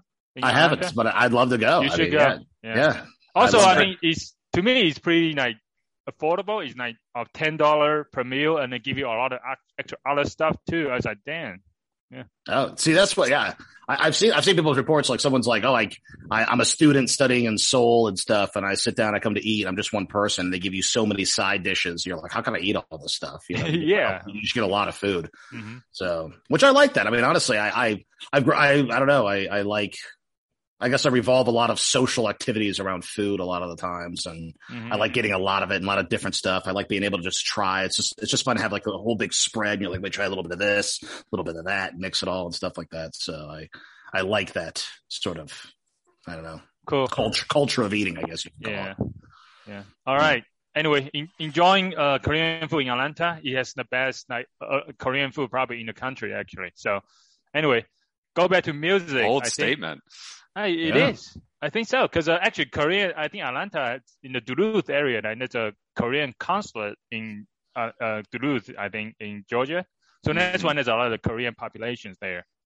And even schools, actually, a lot of Korean. Like, I remember when I was in a PhD student, there's one person in my lab, one of my first lab in Georgia Tech. He decided to live in Duluth, which is like 30 or 40 minutes away from Georgia Tech. The reason he lived there because there's a lot of Korean population. Also, the schools are there is one of the best in Atlanta area actually. So that's why they live there. So anyway, I'm checking the housing market there. Hold on a second. So going back to music, I think Matt. I mean, Jack, you briefly mentioned that you making music yourself too. Yeah, I like to. Yeah, I mean, honestly, what kind of music do you make? I mean, I play guitar mainly, but I can dabble with a little piano and stuff. So, if it just kind of depends on the mood. I mean, I'll make like cool, funky groove stuff, but since getting into K-pop, I've wanted to get more into like try to make pop music, which I've never really made. I mean, usually it's like, I'll make like rock music, whatever, just stuff that's like, with drums, guitar and bass, your typical stuff like that. But then, kind of getting into K-pop, I was like, man, I like this. This is just very catchy. I've never really been big into, I guess, Western pop. I mean, sure. I mean, and also, what do you really define as pop music? I mean, sometimes I really just generally think pop music is just, it's popular music, right? Like you could consider, I don't know, name a rock band and their Beatles are pop music, right? You know what I mean? Like, but let's just go with what we're talking about here, like a sort of pop with like a synthesizer, like a, dance music, dancey type stuff. So ever since getting into that, that's what I like to try to make. I want to like, cause I guess I just like the formula of it being like, all right, here you go. Here's like, you do like two measures of this with a verse, and then you go into the pre-chorus and it's very similar to rock music, right? All music sort of is a formula, and you just maybe like switch it around a little bit. Some music might start with the chorus, sometimes it start, and you just switch it around. So yeah, I don't know. I'll make anything that kind of, I get inspired by, whatever. So, so it's not, that's cool. So do you have anything you make we can play on a podcast? Like insert here right now, like I could maybe, I don't know if I could upload anything right now to you, but I can send some. No, not right now. I'm saying that when my edit it, you can insert something in here, so I can hear what Jay has made, like original music, right? That's really cool. I can give you something for sure. Here's what I want. I want your song, and I want you to do 4 different dances so we can like cut them. So there's like 4 Jakes on stage doing the like, K-pop synchronized dance. Just you. I love that. I mean, we still want to edit Michael, his face, and make it. So twice they have this song called Likey. And the chorus is like, me likey, and so we want to call it like me Mikey, and we want to just edit Michael's face into like all of Twice. So it's like 9 members, and that's just like Michael's face with the hair and shit, And So we haven't yet to do that yet, but we will. But I'll do the dance thing. That'll be great. Yes. No. Well, that shouldn't be too hard, Mike. Just run one of those like deep. Let's do a deep fake thing. Deep fake. Yeah, face replacements. Oh yeah, you absolutely could. So. I was actually going to write the code to do the deep fake, but I'm sure I could just find an app to do it. So. Well, you can just do a shallow fake instead of deep fake. Yeah, that's true. Just like do a bad Photoshop on the. What's shallow fake? You get Microsoft Paint and you cut out his face from a picture and just put it on. It's funny and the dances too, like in K-pop, the dances, like there's big choreographed dances and stuff. And I remember being in the line. So when we went to the State Farm Arena, like we got there, they said the doors open at like 5:30. So we got there a little after 6, but the line was huge. I mean, it was like blocks long. Cause I guess they just didn't open the doors yet. And so we're in line. We finally found the end of the line and we're in there. There's these 2 girls behind us. I don't know how old they were, but they were dressed up in some sort of like, I don't know, almost schoolgirl outfit garbs. Yeah. And they were behind us and they kept being like, all right, let's play a game. Like while we're waiting. And they're doing like, they're quizzing each other, like doing certain like choreographs and stuff. And I would occasionally catch it and like, I would know it. And I wanted to play it's one of my regrets of the concert was like not turning around and being like, can I play? And then be like, I know that dance. That's that song. That's this, that's that group, you know. Why did you turn around? Why did you turn around? I didn't, because I was probably concerned I would be creepy. And so. Yeah, that's a gamble. They either like, this is a fun moment with other fans, or they're like, this creepy guy is creeping on us, and now we're stuck in line together for like an hour. Exactly. And when it comes to that, I will often take the safe route. So, the risk of being perceived as creepy is the risk is if that happens, even that risk is nothing, right? The cause of that. But I'm saying if you turn around and they do enjoy the game, then you have a lot more fun, right? So yeah, I mean, I guess I'm saying the risk of like the cause of that and then the gain of that is asymmetric, right? Right. Now it would have been cool if I would have turned and they would have been cool with it, and then I would, because I heard them talking about like other groups, and they're like, I think they're trying to name members, and I'm like, I'm like whispering to my friend, I'm like, I know all the members of that group, and I didn't and I really wanted to like, and I would say stuff out loud, like to see if they'd hear me and stuff, but like, yeah, I probably should have just took the chance and turned around and done it, and then if I was just creepy, I could have just turned back around and been like, well, that was embarrassing. Zero that's true. Right. Yeah. You're not gonna get killed or anything. That's fair. So, all right. So, I guess, I mean, talking about, so were you guys wearing masks in that stadium? That's something you could. I mean, you did. I was over there. I think it was sold out. I mean, I want to say it was like, how much you think, Michael? It was 18 to 20,000. It was packed. Wow. Yeah, it was packed. Honestly, it may have been more than that actually, because most basketball stadiums seat 18 to 20,000, and the whole floor was covered too. So it may have been over the floor up. So yeah, they need a bigger stadium. Got to go to the, Brave Stadium or something. Yeah, Mercedes-Benz. I would guess if Blackpink came, they would do Mercedes-Benz twice as probably slightly smaller than them. So right, it's because Blackpink, I think, they're a little bit bigger internationally because they have more international members. So Blackpink, there's 4 of them. You have Jennie, Rosé, Lisa, and Jisoo. And so Jennie, she, and 3 out of the 4 of them could speak perfect English. Jisoo is actually pretty good English too, but she's still she's straight up from Korea. And, so she's got a pretty thick, Korean accent, but she can understand English very well and she could speak it pretty decently too. But Rosé, she's from Australia, so she's Korean, but she's from Australia. So she can speak English fine. And she's got, like I said, Australian accent and everything like that. Lisa's from Thailand. Her stepdad, throughout her whole life, he's some Swedish chef.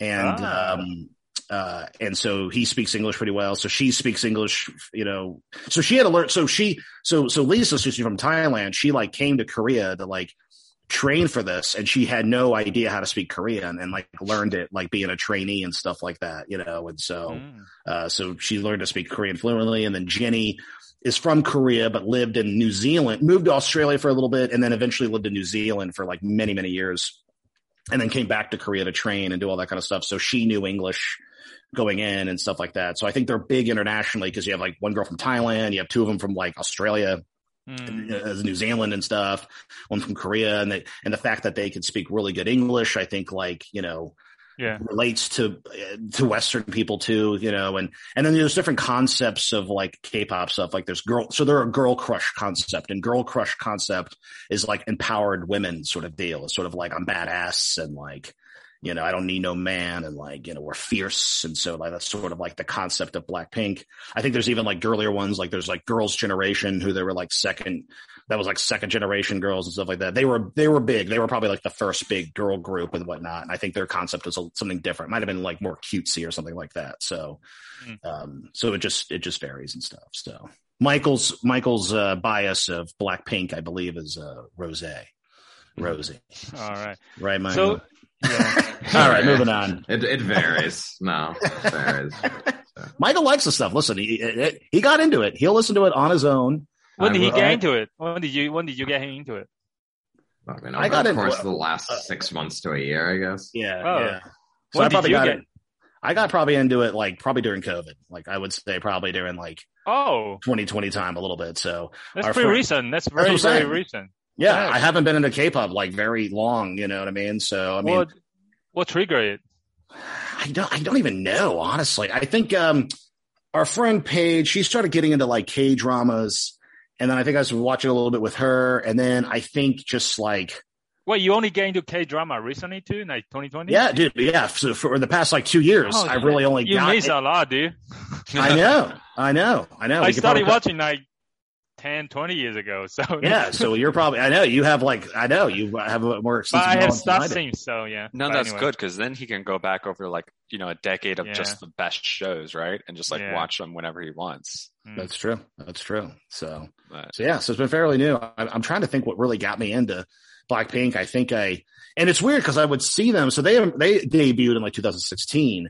And it wasn't until I got into them, I'm like, I've seen them before, like just online, like seeing stuff, like, like they do a lot of like, I guess over there is something called like V Live, which I think is like their equivalent to like almost like a Facebook, maybe not a Facebook, but like, I don't know. It's like you get on live and your fans, they're talking to you and stuff. And like, you're just like, hey, we're these celebrities and we're, I'm here and I'm hanging out with my other person or whatever it is. I don't know. And so I would see them before, and then I don't know what happened. Maybe I saw a music video. Maybe we were just looking around. We're like, maybe we were just like, let's look at some of this stuff. We're like, I heard of Blackpink. And then and I watched their documentary on Netflix, which got me more into them and stuff like that. And I just really like their music. So I was just like, man, this is some good stuff. I don't know. It's just different, So when did you get a Blackpink figurine? I have Blackpink. I don't have twice figurines. I don't think so when did you get it? When did I get these? Probably like a year ago or something like that. Oh, okay. Because assuming like in my mind, it's like, you probably like fan of them for like, I don't know, long time. Yeah. I know. So... No, I'm a new guy into it. So, well, my friend Paige and I, her and I, like, so the reason why we have these figures is because they were like sort of like the mystery packs sort of deal, and we were just like because we're looking at merch. I was like, I want to get like a shirt. Like, by the way, this is a Twice hoodie. I bought this off of Redbubble. It was only like $40, so I bought this like before the show because I didn't like some of the merch they were having. So I was like, I wanted to find something new and different. So this is like their logo, right? The T and the W, and it's just a bunch of the different girls like on it and stuff like that. So to me, I heard only $40. To me, it's like, it's $40. That's expensive, and you say only $40. Well, it is. I don't disagree with you. I guess I say it's only $40 compared to like, if you bought their like legit merchandise, it's like $70. Yeah. So like, I guess this is, the price of one of theirs. I could have bought two of these, I guess. So, and it's a custom, I guess. So maybe that's, but normally I wouldn't spend $40 for a hoodie. So, So you did mention that when you saw, like, when you first like exposed like Blackpink and you find this is you like this a lot, and you say it's like very different, right? So I guess I'm not sure if you can articulate what's different. I guess because like even though I think even like the parents have asked, or people have just been like, how do you? Even Michael's like, you can't understand what they're saying, right? It's Korean if you don't know Korean. Oh yeah, but I guess Right. So you're like, you don't know. I don't know what the lyrics always are. I mean, I've picked up Korean here and there from watching K-dramas and listening to some of the stuff. So you're like, okay, I can kind of know what that is, but sometimes I really don't, and then if you look up the translation, it's going to be, it might feel weird because I feel like that's a translation, right? I feel like with a lot of language, like they're saying something and it might, if you know it, it's coming out differently than if you just were to like, oh, here's like the Google Translate. And you're like, well, that's kind of a weird lyric. How does that make sense? But you're like, yeah, but I feel like it translates differently with it. But I like the melody, right? I like the how, like, even though it's in Korean, I don't know what they're saying. I like the vocal melody of it. I like the musicality. I like the beats they make. And just, it's just catchy. I don't know. Does it touch you emotionally in a way? It's different than that, right? Like, if I go for like emotional touch, like, all right, like my all-time favorite band of all time is like Pearl Jam, right? Like, give me some like good old 90s stuff or like, yeah, Pearl Jam. I don't know, like good classic rock, stuff like that might be different. Maybe it's because it's in English and I know what there's, it's the lyrics are different, right? I'm listening a little bit more to the lyrics. And generally when I listen to music, actually lyrics is like the last thing I really listen to. Oh, really? Okay. When I hear music, I'm literally listening to like what the music is, and then I'm listening to like how the vocal melody is. Because sometimes it could be great lyrics, but if it's not a catchy vocal melody, I'm not into it, or if the person's voice isn't that great, then I'm like, I'm not, I can like certain bands for the music, but not for the singer. I might like some bands that for the singer and maybe not necessarily for the music per se, and be like, oh, they have a good voice, but I don't really care for their stuff, let's say. But, I don't know. There's just something, I guess it's just catchy music. There's a bit of a repetitiveness to it, but nothing outrageous. Like, it's not like, it's like any other song, right? You hear that chorus probably like 3 times, like think of any song and think of like, you're going to sing and you're going to sing the chorus and it probably emerges in that song 3 times. You're going to hear a verse. And then, like I said, the formula of it, verse, a chorus, a breakdown, and then like chorus, and then it ends, cause the chorus is like that's your catchy part. That's your, let's say like the refrain, right? You hear that over again. And I guess just with some of the K-pop stuff, it was just fun. That's what I mean. Like Twice and Blackpink are very different with some of their music and stuff. Twice, I think, is a little bit heavier with some of the stuff they do, a little bit harder. Twice, we'll do that too, but Twice also has a very good, like just a good driving, like type of like dance beat. You know what I mean? Like, gotcha. I recommend it to everybody. I mean, check it out. I could tell you some songs that I'd be like, all right, I recommend getting into this one first versus like this other stuff. I think, I'm not if you guys remember, but I think Korean pop like got really big in America was around Gangnam Style, right? In 2010 or 11. Yeah, that was Psy. Yeah, Psy brought it. Psy was like, I think really like. I mean, I feel like K-pop was kind of like small here. It was kind of going on, but I think once like Psy happened and Gangnam Style was the thing, like that was, everyone was like, oh shit, Yeah. And see, that's in English, right? Like everything in that is Korean, but he's like, Oppa Gangnam Style. And so that's in English, Gangnam Style. And everyone knows that, you know what I mean? And then and then you do the dance, so. Yeah.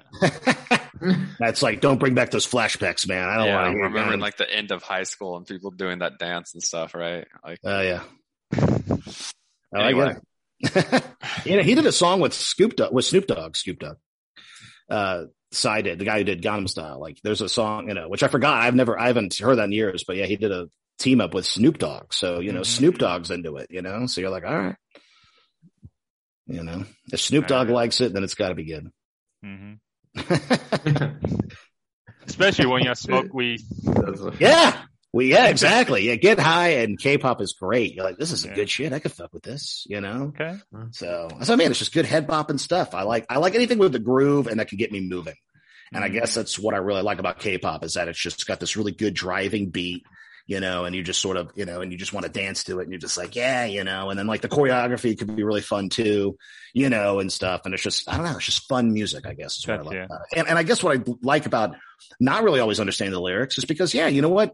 I don't want that to hit. Sometimes I don't. It's more like if it hits me on an emotional level, it's probably more like a good emotional level, more like it's fun. And I'm like, maybe not. It's more of an escape for me. Whereas if I want to like really, if I want to feel, then maybe that's when I'll listen to like Pearl Jam, like some Soundgarden, guys who are like, they're more poets with what they write, listen to some Beatles or something like that, Rolling Stones, whatever, right? Where they're writing lyrics. It's a little bit more poetic. And that's when I'm like, okay, I want to feel here. Listen to some Adele or something, right? I guess if you have a heartbreak or whatever, but, but like, yeah, K-pop is sort of like, I could just escape. I don't have to like know exactly what they're singing about. Like, I get it, and I could look up the lyrics and whatnot, but like, and it's not what they're singing about. It's bad. It's just like, I'm there for the music. I'm there for the vocals and the melody. But the lyrics kind of don't, they could say whatever, they could be like singing Death to America. And I would just be like, yeah, like going with it and like not caring, and be like, this is fun. And you're like, this is an anthem about destroying America in the West. And I'd be like, someone's got to, someone's got to put us down. I don't know. Exactly. That's fine. So. You might as well be Koreans. I'll take it. Yeah, why not? Right? So, at least it's the South Korea. Yeah, South Korea, exactly. Which, funny enough, see in North Korea, Kim Jong-un, he likes K-pop. That Red Velvet, a group, they came and he wanted them to perform for him. So like they came and like performed for Kim Jong-un and stuff like that. And like he posed a picture with them, and his bias was this girl in the group called Irene. Her name's Irene. That's like her English name. I can't remember exactly her Korean name, but Boo Se-hung or something like that, I think. And although the girls were like afraid of posing with him and stuff, she's like, I'll do it, fine, So like, so he's like next to her and stuff, and you're just like, oh my God, Yeah. So maybe K-pop is the cure to, the strife of the world. I mean, if Kim Jong-un can sit here and enjoy some K-pop, maybe Putin will too. That's what I'm gonna say. Send some K-pop to Russia. Oh my gosh. Yeah. K-pop diplomacy. Yeah, exactly. Yeah. So. But yeah, no, it's good stuff. I don't know. I like it. I love to go. I mean, I've never really, the farthest I've been overseas is like Mexico. So I haven't even been to Europe yet, but honestly, like Japan has always been on my list. I love Japanese history. So it's like I know more about Japanese history than I do Korean history per se, but, you're about to say more than American history. But. Yeah, I know, right? I mean, maybe honestly, I might know a little more about, there could be a chance that, I could probably tell you who like the fifth emperor was of the Heian dynasty. No, I'm just kidding. Well, I guess can you say the fifth American president? I don't know who the fifth. I don't know. Yeah. Not he was after Thomas Jefferson, right? Huh? Not Alexander Hamilton. Was he the fifth? Alexander Hamilton wasn't a president. Yeah, I don't think so. Yeah, he got killed. I think it was the second Adams. Yeah, it was Washington. John Quincy Adams. Samuel Adams. John Quincy Adams. Good old Sam Adams. He was the best president that we've ever had. He was either fifth or John Quincy was either fifth or sixth. Yeah. Mike's showing off his prestigious high school education there. I think that may have been eighth grade where we had to memorize the presidents. But. So I guess next topic for Jake is Japanese history. Dude, I'd love to go into that stuff, man. I did propose we're going to talk about weeps, but Matt said not good. Don't bring me on for that. Why not? I have one quick question though for Jake. I'm going to interrupt for a sec. The Last Samurai, how accurate was it on a scale from 0 to 10? Oh, Last Samurai? I mean, the movie? I love that movie, honestly. Good movie, but how accurate was it? I mean, in terms of exactly what? I mean, it was during like the Meiji restoration periods. Was like Edo period, so it was like what, like 18, like it was like the late 1800s essentially, because it was after the Civil War. I mean, depends on what you mean exactly. Could an American guy go there and just be fine? Probably not. I mean, like, although there was a black samurai named Yasuke or something like that, and he was sort of became like the emperor's like not like a right-hand man. I think he was more of like an executioner or something like that, but he was, and maybe not even officially technically a samurai, because samurais were like knights, right? You know what I mean? Like you were like a lord almost, was like what you were. But, yeah, I mean, on a scale of 1 to 10 for Last Samurai, maybe like a 4 or something to 3. I mean, the aesthetic I think is there, the fact that they were, at the time Japan was like, they were still isolationist, but they were like they allowed Western trade to come in, and they were getting influenced by the Western, and then, samurais were getting, outlawed and stuff like that. So it was essentially the end of like the samurai period, which lasted, hundreds of years, obviously, and so, So with that aspect, I think it was pretty accurate. But in terms of like Tom Cruise doing shit, like probably not, but it's a fun movie. I love, honestly, that's one of my favorite Tom Cruise movies. I'm not a big Tom Cruise fan, but like Last Samurai, I've seen several times. So it's a good movie. I'll agree. Even if some of the premise seems a little out there, right? For sure. How things worked out, but you're like, it's good to watch. Exactly. Anyway. Yeah. So no, but I mean, what kid doesn't love like ninjas and like samurais as a kid? You know what I mean? Like, you love that shit as a kid. I guess as a boy, you're like, oh, dude, like that's so awesome. And then like, I guess I just researched it enough and looked up more, like ninjas didn't look like your typical ninjas, right? They didn't wear the all black in the face stuff. I mean, there was some of that happened a little bit later on during like the Sengoku period, which was like the Warring States period, which is all the cool stuff that happened in Japan, right? Like that's what you think of like, when you think of like the height of samurai, it was like the Sengoku period.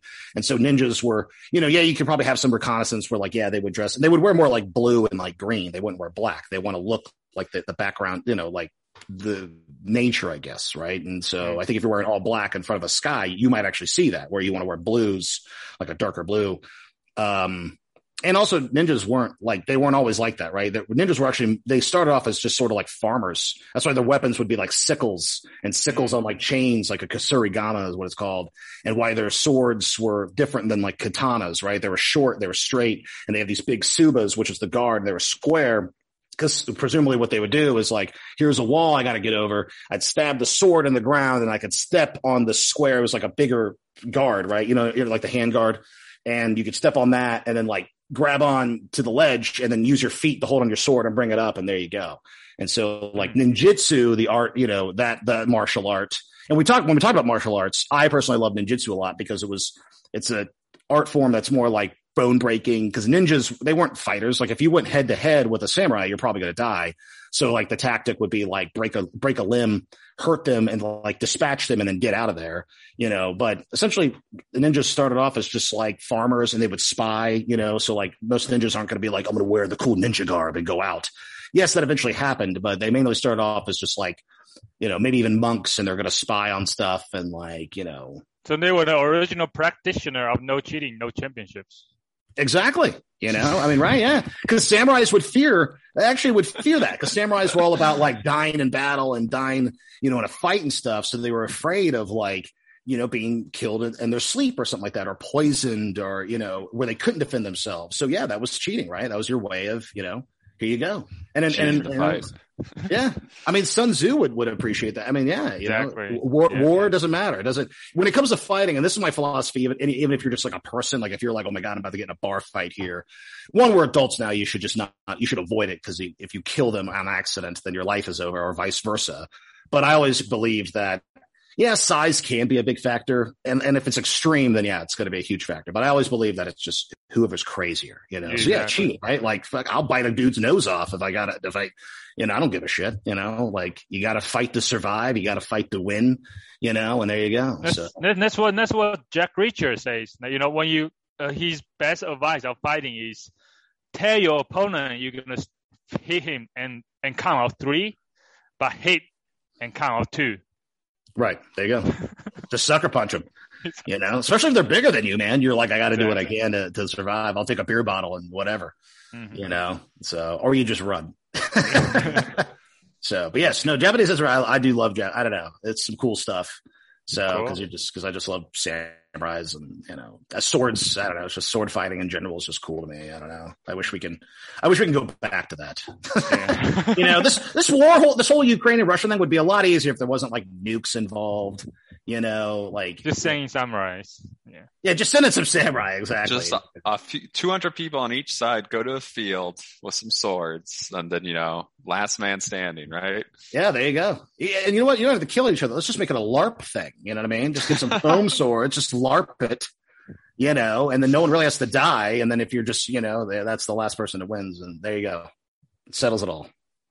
All right. So. We've solved everything tonight, guys. This is great.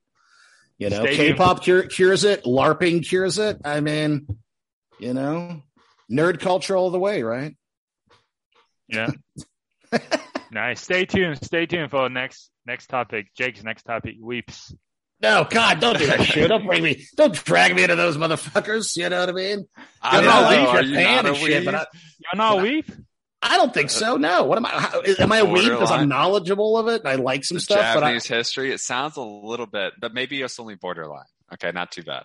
Weebs don't get laid. Okay, weebs stay. The weebs are all about like, while you were getting laid, I was studying. I was busy studying the blade. I'm like, I did both. Jake's like, I have the katana on my wall, but I do got the katana. It's the Pussy Slayer 3000 is what I call it. All right. Listen, cool. Ben Franklin will be proud of this. Okay. Who? Ben Franklin. I'm saying Ben Franklin. Oh, yes. Sorry. We've clearly kept to the spirit of bettering ourselves by talking about important issues of the day. We really did that today. Accomplished it. I mean, escapism, right? I mean, we're all hearing stuff about the war and all this stuff going on. I mean, everyone's got escapes a little bit. If K-pop does it, then that's what if you look at Twitter, I did the other day, and the top 2 trends were like, twice. Well, no. I mean, one of the so the top 2 trends on Twitter right now are Manchester United and Sunday vibes. Ukraine is 4. So Sunday vibes is out. I saw like an interesting thing with like on Twitter, like the different trends, like before they stopped the media stuff with like Russia or whatever like that. Like you're not seeing as many like of the Russian trolls, like, dividing our, like the top, like Twitter stuff or whatever it was. Maybe it wasn't Twitter exactly, but it was just sort of like internet search or whatever. Like you had a shitload of Ben Shapiro shit on there and like just a bunch of right wing stuff. But since the whole, like everything's been going on, it's like, here's what's really going on. And the reason why I mentioned Twice, because Twice was on there, and it's probably because they're touring and stuff, and other K-pop shit was on there as well, amongst many other different lists. But you're not having all the, like, the Russian, computer farms, all the people, right? All the servers that they're sitting there and like flooding our systems with like fake news and all this shit, all this divisive stuff. And then now since that stopped, you're seeing, you're like, oh, no more Grand Theft Auto 3 screenshots anymore on Imgur, So yeah, if someone's like, replies and likes to their tweets dropped by like 60% the day after Russia was banned from Twitter, you're just like, yeah, exactly. Yeah, then you're like, oh, okay, that's suspicious. Yeah, definitely. So I know it'll be interesting what happens. I don't know. All right, Shu, you're the next topic, right? I think it's you. Is it me? I yeah. thought. No. Our last episode was team. Shu did teams. You're right. Oh God, I gotta. 5 dysfunctions of a team. Yeah. You're absolutely right. All right. Well, then we don't know what the next topic is, but I'll get on. We can always talk about weeps. I really don't think that'd be a good or enjoyable podcast, but maybe one day you'll break me down and I'll say, okay. I enjoy it, I think. Like, I don't think our standards are very high, but we got to maintain some standards. What if the Weeb episode is your highest episode yet? You know what I mean? Exactly. All the Weebs are like, I love this. They're trying to call in. They're like, wait a second here. We don't have any lines to call in, but they're like, they're like trying to email. They're like, how do we email these guys? They're misconstruing a bunch of shit. Who we are. This is our world. This is our culture. When we used to be live, Matt Sullivan actually did write, like, oh yeah, he wrote in while we were live once, but he wasn't a question though. It was just like Junto Club, But yeah. So all right, well, whenever this episode gets released, Matt will have an episode that follows that at some indeterminate period of time. So very exciting. Right. Hold your breath, folks. Junto Club.